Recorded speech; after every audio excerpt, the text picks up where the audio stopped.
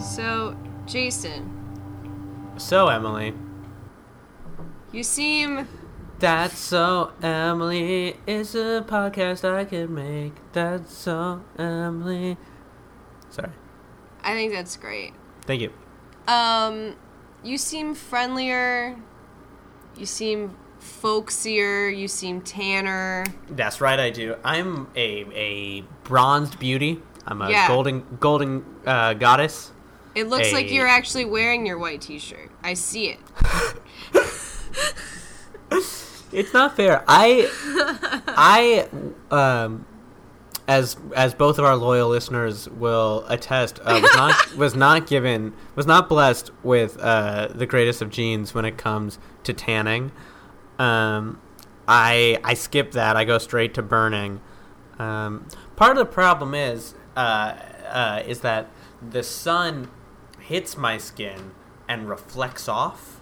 Mm-hmm. So I get all the, like, UVA, UVB, UVC, all the bad ones. But then all the good stuff just bounces off. Out. Right away.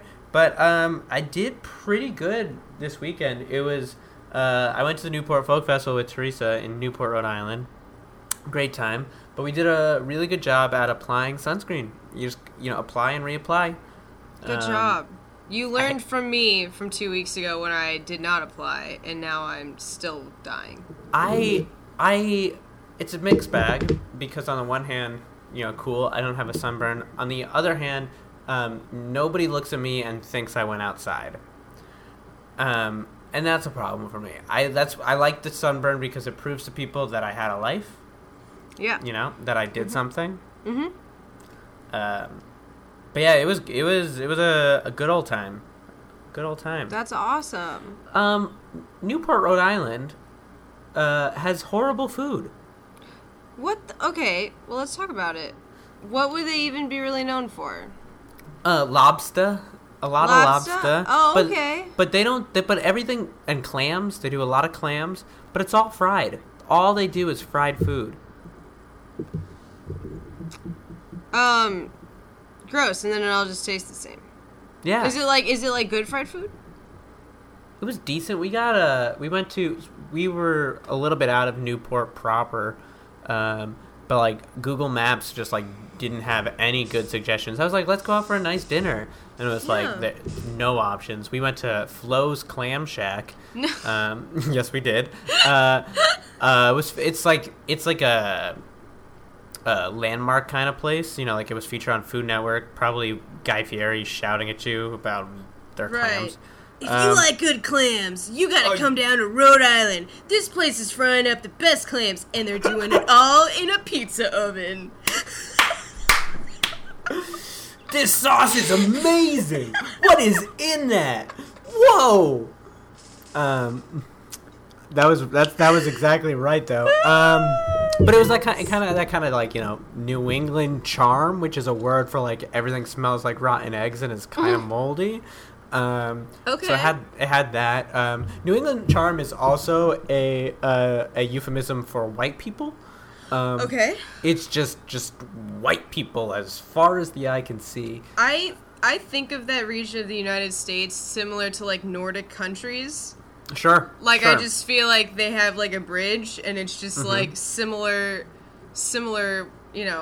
lifestyles. It's the kind of thing where like you see a person of color and you almost want to go up to them and be like, "Are you okay? Do you need help finding your way out of this horrible place?" The beach is nice. It smells bad, but it's a nice beach. Yeah. It's a weird place. And in a couple of weeks, we're going to Cape Cod, which is like the Rhode Island of Rhode Island, if that makes sense. I think you're going down the Cape. That's right. Did you know that? Did you know that organically? Did you really know that? I've heard that. that. You go down the you either go down the Cape or you go down Cape. Hold on, let me bring in the resident expert. You go down the Cape, but can't you also say like, oh, that's down Cape from here? No. Oh, Sorry. No, all right. No. Is important, and it's okay. But that way, especially, I guess now that I think about it, like if you said down Cape or down a Cape, like which Cape are we talking about? You know what I mean? The Cape is cod. The only other Cape I can even think of is Cape Canaveral, which is really the Cape I want to go to. All right. Well, maybe one day. That's true. So that's cool. So that was my weekend. Yeah. That's lovely. And you seem to have had a pretty good weekend in terms of shopping, in terms of picking up new toys. Okay, well, so it was my birthday before you guilt me. Yeah, no, okay, I'm sorry. Yeah, it was your birthday, whatever. I watched Minimalism and I rejected it completely, and then I was like, I'm going to spend hundreds of dollars today. No, I had my birthday, and my best friend gave me her gifts, and I cashed in quite nicely. I have a shoebox of an apartment, and I don't know where to put anything, and I'm okay with it. It's and I'm good. living in it. It's good. I think it's a good thing. Yeah. To have. No, I was this weekend, I was in Wisconsin for a bit, helping, my best friend's little sister move in, and I was in the middle of nowhere, Wisconsin. That sounds terrifying. I mean, but it was so friendly. Like, we took her dog on a walk, and like the people don't just say hi. Like, because I think saying hi is very friendly when you're walking around. These people were literally like, "Hi, how are you? What are you up to today?" Like, so friendly. Like, it was just really cute little college town. It's one of those places where it's like desolate, but you feel like everything's okay.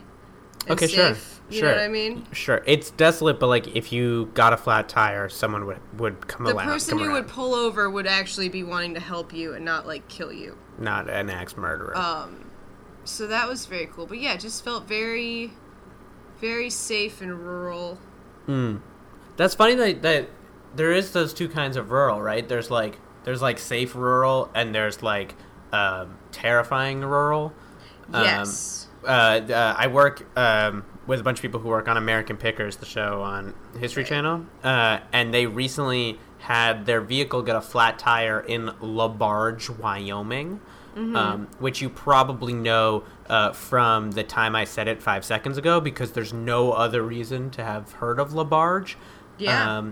The nearest Walmart is 90 miles away from LaBarge, Wyoming. Oh my God. Right. Would die. Right. Well, so they got a flat tire, and like the nearest gas station was like 25 miles away. Like they were just kind of done there. I honestly don't know how they solved the problem. I assume they just kind of like blew on it and put some duct tape over it, because otherwise, like, I don't know how they were gonna get out. But that is scary rural. Yeah. But they all feel like nothing will happen here. Sorry, the Cubs are playing, and now I hear them. Did they do well, you think, or did they do bad? It's some kind of excitement. I don't care. Probably it just I wanted to acknowledge it if it picked up. That's fun though, that you can hear the Cubs. That means that you're not in scary rural. But you're right. There's a sense like nothing will happen here, but at the same time there's a sense like, oh hey, my neighbors are like uber racists. Like invariably. Yeah, no, I can think of several places where that's true. The biggest one coming to mind is Oklahoma City. Oh, it hadn't crossed my mind that Oklahoma City might be one of these things, but it is the kind of thing where it's like it's a quote unquote city, but like you go a little bit outside of it, and you are definitely in Racistville. Yeah, that's how it is in Chicago, right? It's like urban center and then super racist. I don't know. I don't know why I would say super racist, but it's super white and different. All right, so yeah, a little racist. A little racist. But I live here now, so I don't want to shit on this good state too much. But like Illinois is next to like Indiana, right?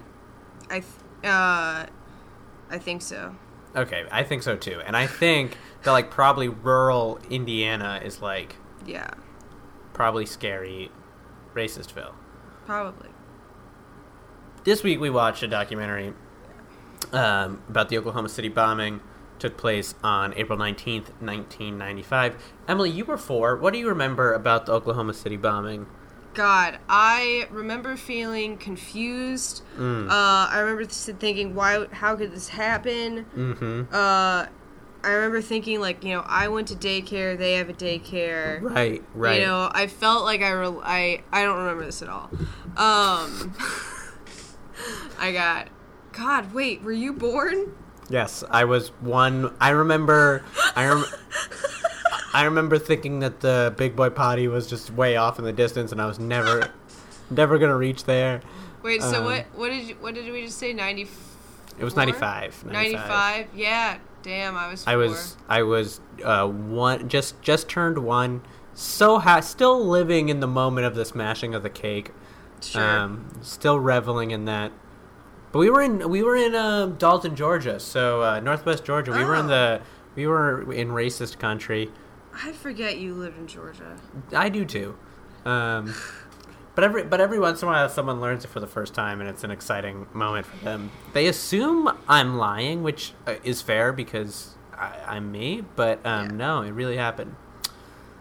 It's funny. It's funny though. I would say that you don't have any memories of this, and I don't have any memories of this. But it also feels like it is not as big of a cultural landmark as it should be. Do you agree?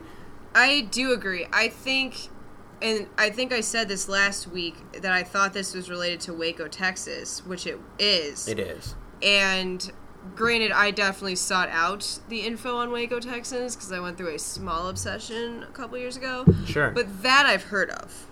This right. I had not really heard of as much, and this came after. I have some theories. So yeah. But we don't. We don't have to get into it right away. But like, I think that in a lot of ways, Oklahoma City doesn't fit the narrative we want for terrorism, and so we kind of don't look at it as terrorism. And then 9/11 happens, which does fit our narrative so nicely, and we're like, let's that, and it's obviously bigger. 9/11 just in terms of like deaths and in terms of like fear, but like that's our narrative, and like we hold on to it. Yeah. No, I agree with that. And I mean, I guess we should maybe describe what these things are a little bit, but I think the other thing about the Waco narrative is that though we lost, we ultimately won, and in Oklahoma City bombing, we don't win. The we being like being the public society, right. like that. Right. The control is not in our hands. There's nothing to really be done after the fact. Right. But do you want to explain a little like what we watched? So we watched this movie, Oklahoma City, which kind of goes, briefly it shows you we're going to get to the bombing, but it kind of goes back a couple of years and shows the trends in society that led to Timothy McVeigh exploding a truck in Oklahoma City, killing 168 people in the federal building in Oklahoma. And it's a very, like, deliberate look at, white supremacy in the late 80s, early 90s. Fair? Yeah, definitely. But in a lot of ways, it's like a documentary about Waco and about Ruby Ridge more than it is about the bombing. Yeah, I agree. It definitely kind of shows you what led to the bombing, because I don't know that there was... I mean, the bombing happened. There's kind of not much to talk about. Yeah, it happened. It was horrible. They caught this dude because he's an idiot. It baffles my mind how stupid criminals are. Like, you created a bomb, and then... Didn't he slip up and use his real name, like, at a hotel?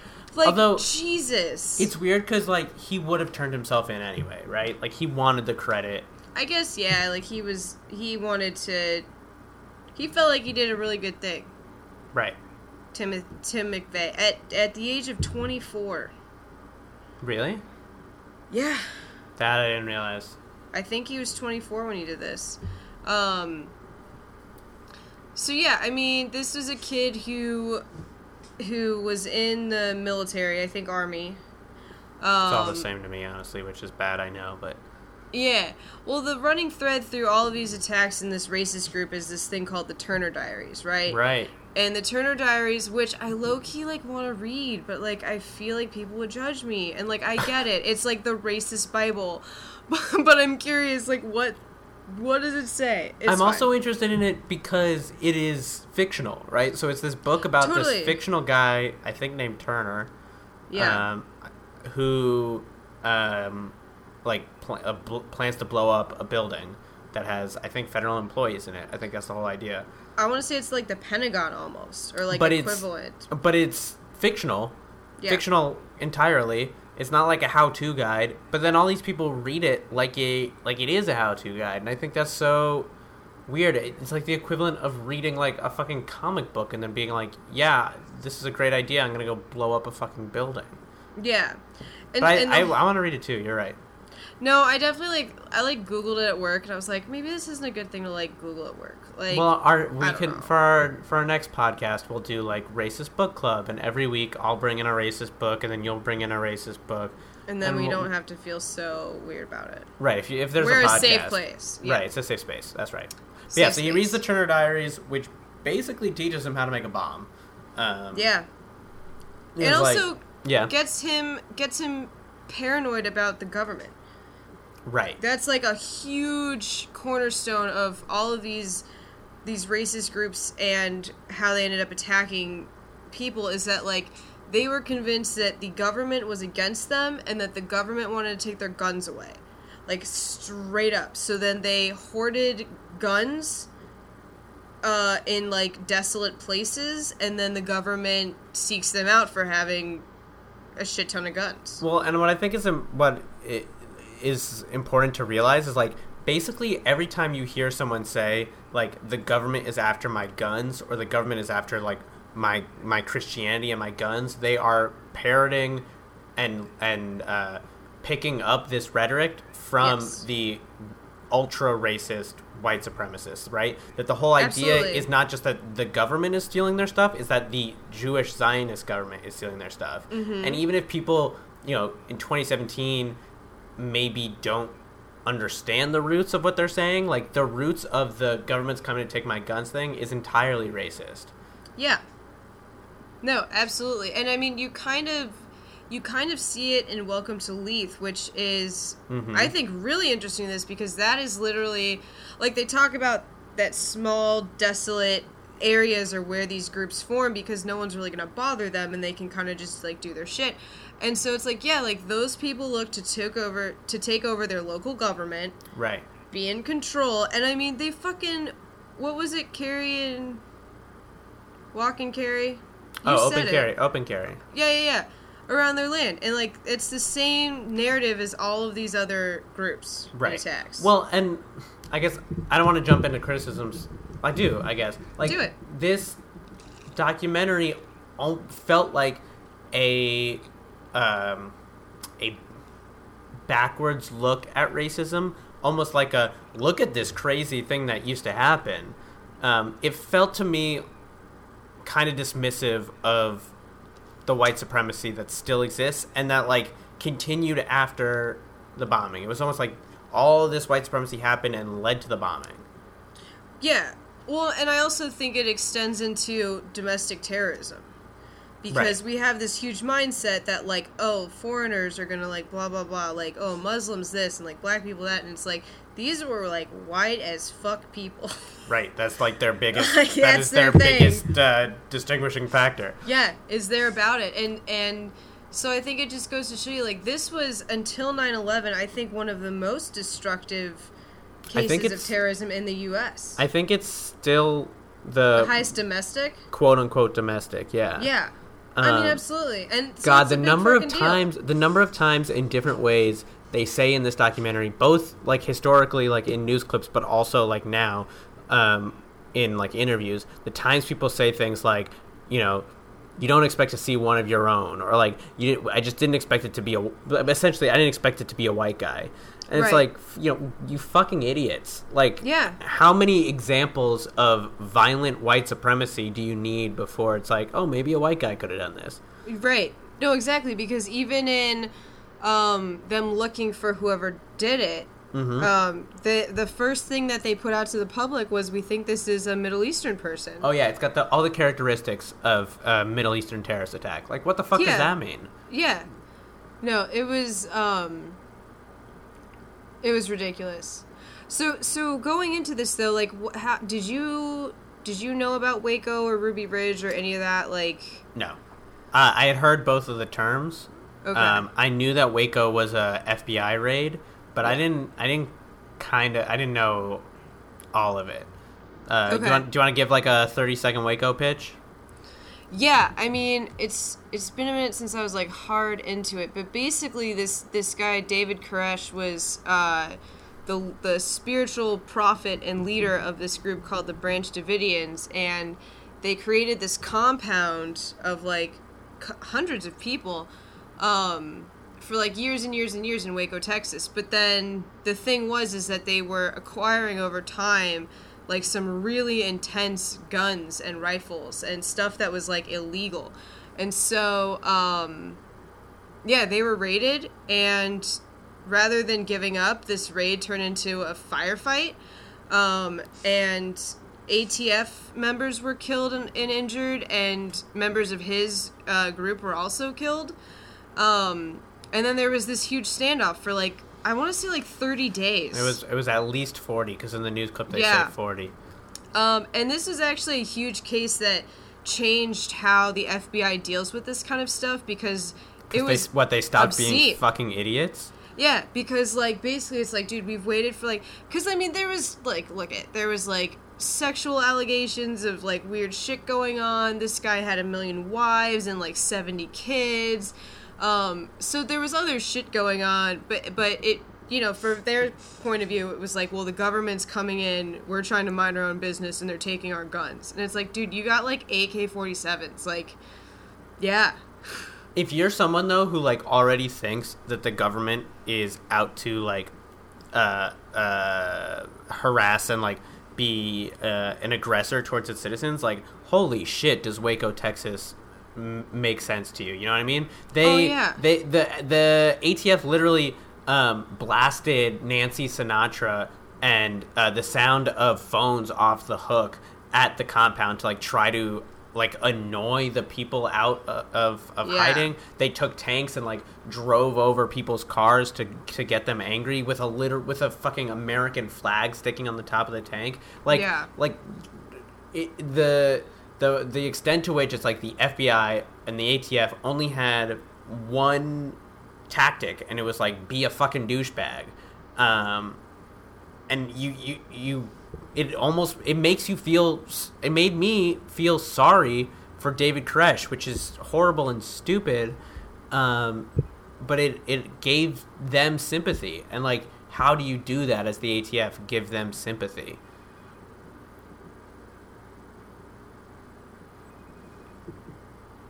So this will be an edit point if you're editing or I'm editing. But basically what I finished, I just spoke for a little while because I saw that you had disconnected. And I said, basically, like, the ATF gave David Koresh sympathy. You know what I mean? Like, anyone looking at him could, like, have sympathy for him. And how stupid are you that you can do that? Yeah. No, it was ridiculous. I mean, it really was for both sides. Like, I don't know who's the victor there, but then a big thing in Waco, Texas, that was huge at Ruby Ridge was who shot first. Right. Like, that's the thing around it, is like who shot first, and either side will give you ample proof that the other side shot first and that they just responded. Like. And I don't know what's definitive. I really don't. There's accounts on both sides saying it, but that's the big deal, is like who shot first, because the intention then of what's happening changes massively depending on who did it. But I guess, like, to a certain extent, it doesn't matter, because the people who win, the people who get the most out of Waco, Texas, is not the federal government, but it's the white supremacist groups who suddenly it is a more mainstream belief to think that the government is out to steal your weapons. Right.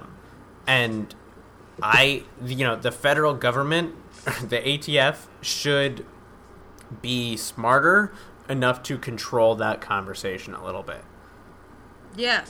No, agreed. I mean, that surely changed the way that they, like, negotiated these types of situations, is because there was, like, it was just too much, more time, energy, and losses than it was worth.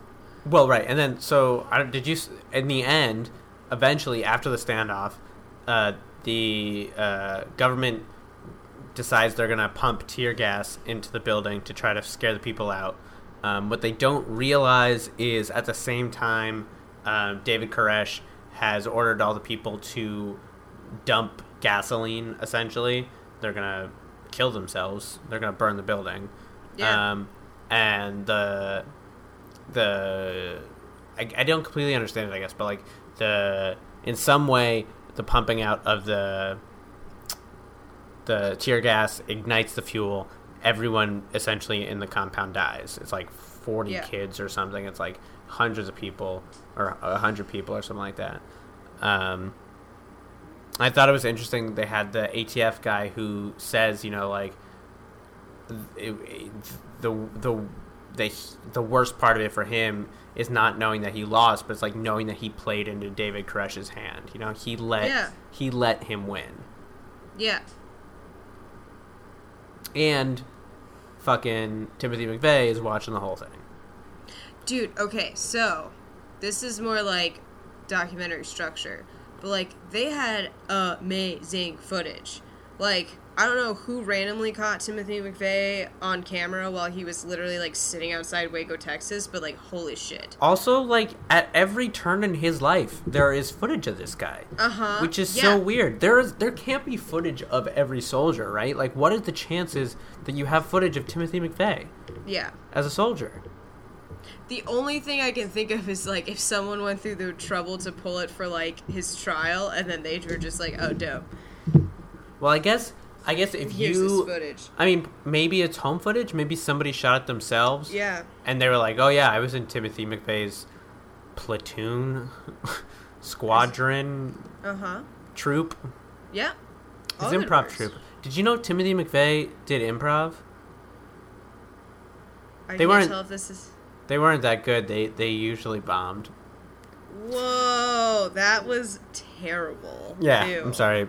Don't put that on Twitter. Call me the ATF because it tanked. Whoa! All right, that made it better. That made it better. Thank you. I was going to try and think of something to say, but then I realized it's not going to go well. Because I don't do those. Those were great. But anyway, what we're saying? Oh, the footage. Great. I thought this was so well put together. Like, they had interviews and, like, real life footage and, like, not any dramatization. I thought it was dope. Yeah, they did a really good job. That's the archive producer. That's basically my job at the moment. Whoa. But that You're so talented. that was well, I didn't do it for this. But I think that definitely added to the whole mix. But I guess, I mean, like, I kind of said it again, so I'll say it again, kind of. But, like, my biggest gripe is that it was so much about, like, the lead up to Oklahoma City that, like, it didn't give us any of the aftermath. And maybe to a certain extent because, like, there isn't as big an aftermath as there should have been. Yeah, I mean, they take you through kind of what happens that day. Kind of, mostly at the beginning, you kind of, like, hear some of the audio recordings and footage and such, and then at the end, they show you what happened. But yeah, I mean, I don't know that there's much. They caught him pretty quickly. And, he received the death penalty and definitely died. And I think people would normally say justice was served. 'Cause, yeah, it happened fast. But he says, and, like, I hate to say it, like, I think he's right, but, like, he says, and, like, I think he even says, like, I know it's crude, but 168-1, It's like he, in the end, is kind of the winner. Yeah. I know, I mean, he definitely, like, he didn't feel remorse for what he did. He believed in what he did, and from that, like, really skewed and, like, fucked up logic, like, yeah, you're right. I think at this point, I'd like to say I speak for both me and Emily, where if you're listening to this podcast and you think it's a good idea to blow up a federal building in Oklahoma City or anywhere else, please don't do it. It's a really, really bad idea. Shoot us an email first. That's right. We'll keep it confidential or whatever. We wouldn't tell anyone. Just let us know your name and address and what you're planning on doing, and then do not do it until we respond to your email. Yes. We're usually pretty quick about that, so. Right. But yeah, I mean, crazy. I definitely got, like, a history lesson. I didn't know much about this. So that was cool. I did enjoy learning about Waco, so it was cool to see, like, this through line. It's a fucked up through line. Yeah. For sure. But also, like, dude, kind of impressive that this kid, like, planned out and built this huge bomb in, like, less than a year. Yeah, it's honestly, like, and I don't know how to say this without sounding, like, whatever. It's, like, he's impressive. Uh-huh. And the documentary maybe doesn't do a good enough job at, I don't think does a good enough job at, like, vilifying him. There's so much sympathy for him. Yeah, there really is. Well, he didn't... I think at one point, like, they literally were talking about how pathetic he was, and one of the things they said was, he didn't have a girlfriend. And I was like, right. Who fucking who? Yeah, I know a lot of people who don't have girlfriends who don't blow up buildings. Yeah, or like, I haven't yet. I'm doing he great. He was so bullied in high school, people called him Noodle. Like, you fucking kidding me? See, that is not a pass to murder 168 people. No, I mean, he gets so much sympathy. No, totally. I mean, and he gets such a huge voice, not only in this documentary and just, like, in life. Like, we actually hear his voice a lot, and we hear his point of view a lot. Yeah. Which was interesting, though. I liked hearing, yes. And I get that turns it and makes it, makes it more human and, like, whatever. I'm just, if this was a documentary about 9/11, I mean, you don't know any of the names of the people who were flying the planes. You don't know, maybe you don't know what they were called when they were in high school. You don't know whether they had girlfriends. Like, none of that is important in a documentary about 9/11. And I am not saying that I would like to know more about the people flying the planes on 9/11. I don't care if they were called Noodle or whatever. I'm saying that, like, I think we need less of that here with him. No, it's a different narrative than it would have been had it been not a white person. Absolutely. Which sucks. Yeah. Definitely. No, it's I don't know, it was cool to see, like, the effects of domestic terrorism and see all these events strung together and related. Because, like you said, we don't really talk about these things. We might have been young. I mean, who knows what's in history books? We were definitely young for this to be in, like, something that we learned. Right, we were young, but, like, people all the time talk about post 9/11. People, you can see the different ways it's affected us, but, like, this isn't just something we talk about. Even to the extent, like, we talk about Pearl Harbor, kinda. Yeah. April 19th is not a date I knew offhand. I did not realize it was the same day. Well, what? So Waco and the Oklahoma City bombing. Oh, well, and obviously that was, like, a big part of it. Yeah. Hashtag conspiracy. No. Yeah, I mean, yes, but, like, that was... Yeah. Yes, but confirmed. Confirmed conspiracy. Yeah. But, like, I mean, we're how many years out? Almost 30 years out from the Oklahoma City bombing. Is that right? Whew. No. That makes me really nervous. No, we're 21 years. 22 years. However, how old are you? I'm 23. So it's 20... Plus 1. Minus. right? -1. So, okay, so we're 22 years from this bombing, right? And then how many years are we from 9/11? 2001. We're 16 years? Jesus, yeah. But I guess my point is, like, and this took many more minutes because I can't do math, but, like, we're 16 years from 9/11. 9/11 means something. True. We're 22 years away from the Oklahoma City bombing. If you said to someone, man, it's 4/19 today, they'd be like, oh, yeah, tomorrow's 4/20. You know, exactly. like, they wouldn't get what you meant at all. Totally. And I think it's just because he's white. I agree. I 100% agree with you. And Good also... pick, though. What? Good pick. I think it was a good... But also what? Oh, but also, like, bro, it's gonna happen again. Probs. Which sucks so bad. Yeah. Everything, yeah. It's gonna be okay. I know. Hopefully. We'll get through. No, we'll muddle through. It'll be good. It's gonna be good. We'll muddle through. 2017's going great, and Yeah. 2018 is looking up. Yeah. It's doing great. Everything's great. So yeah. I'm glad we watched it. Much informed. Yeah, that was a good... It wasn't, like, overly emotional. I mean, it was obviously incredibly sad, but it definitely felt like just a good old-fashioned historical documentary, which I enjoy, find interesting. I was pretty hooked. I was like, yeah. Yeah. Yeah, people should watch it. Yeah. Are we watching something next week? Yeah, so we're gonna lighten the mood. And kick it back to 9/11. We're going straight to... We're going straight back to 9/11. I picked out it's on Netflix. It's called Dior and I. And it's about the head designer of Dior, and he's putting on his first show. When? I guess I'll find out. I don't know when. Huh. I just felt like it'd be fun, since we loved the first Monday in May so hard. That is true, and I see Anna Wintour all the time in movies and whatnot, and I think, there's my friend Anna. Exactly. That's great. Exactly. What is it called? We'll say it again. Dior and I. Dior and I. Dior and I. Cute.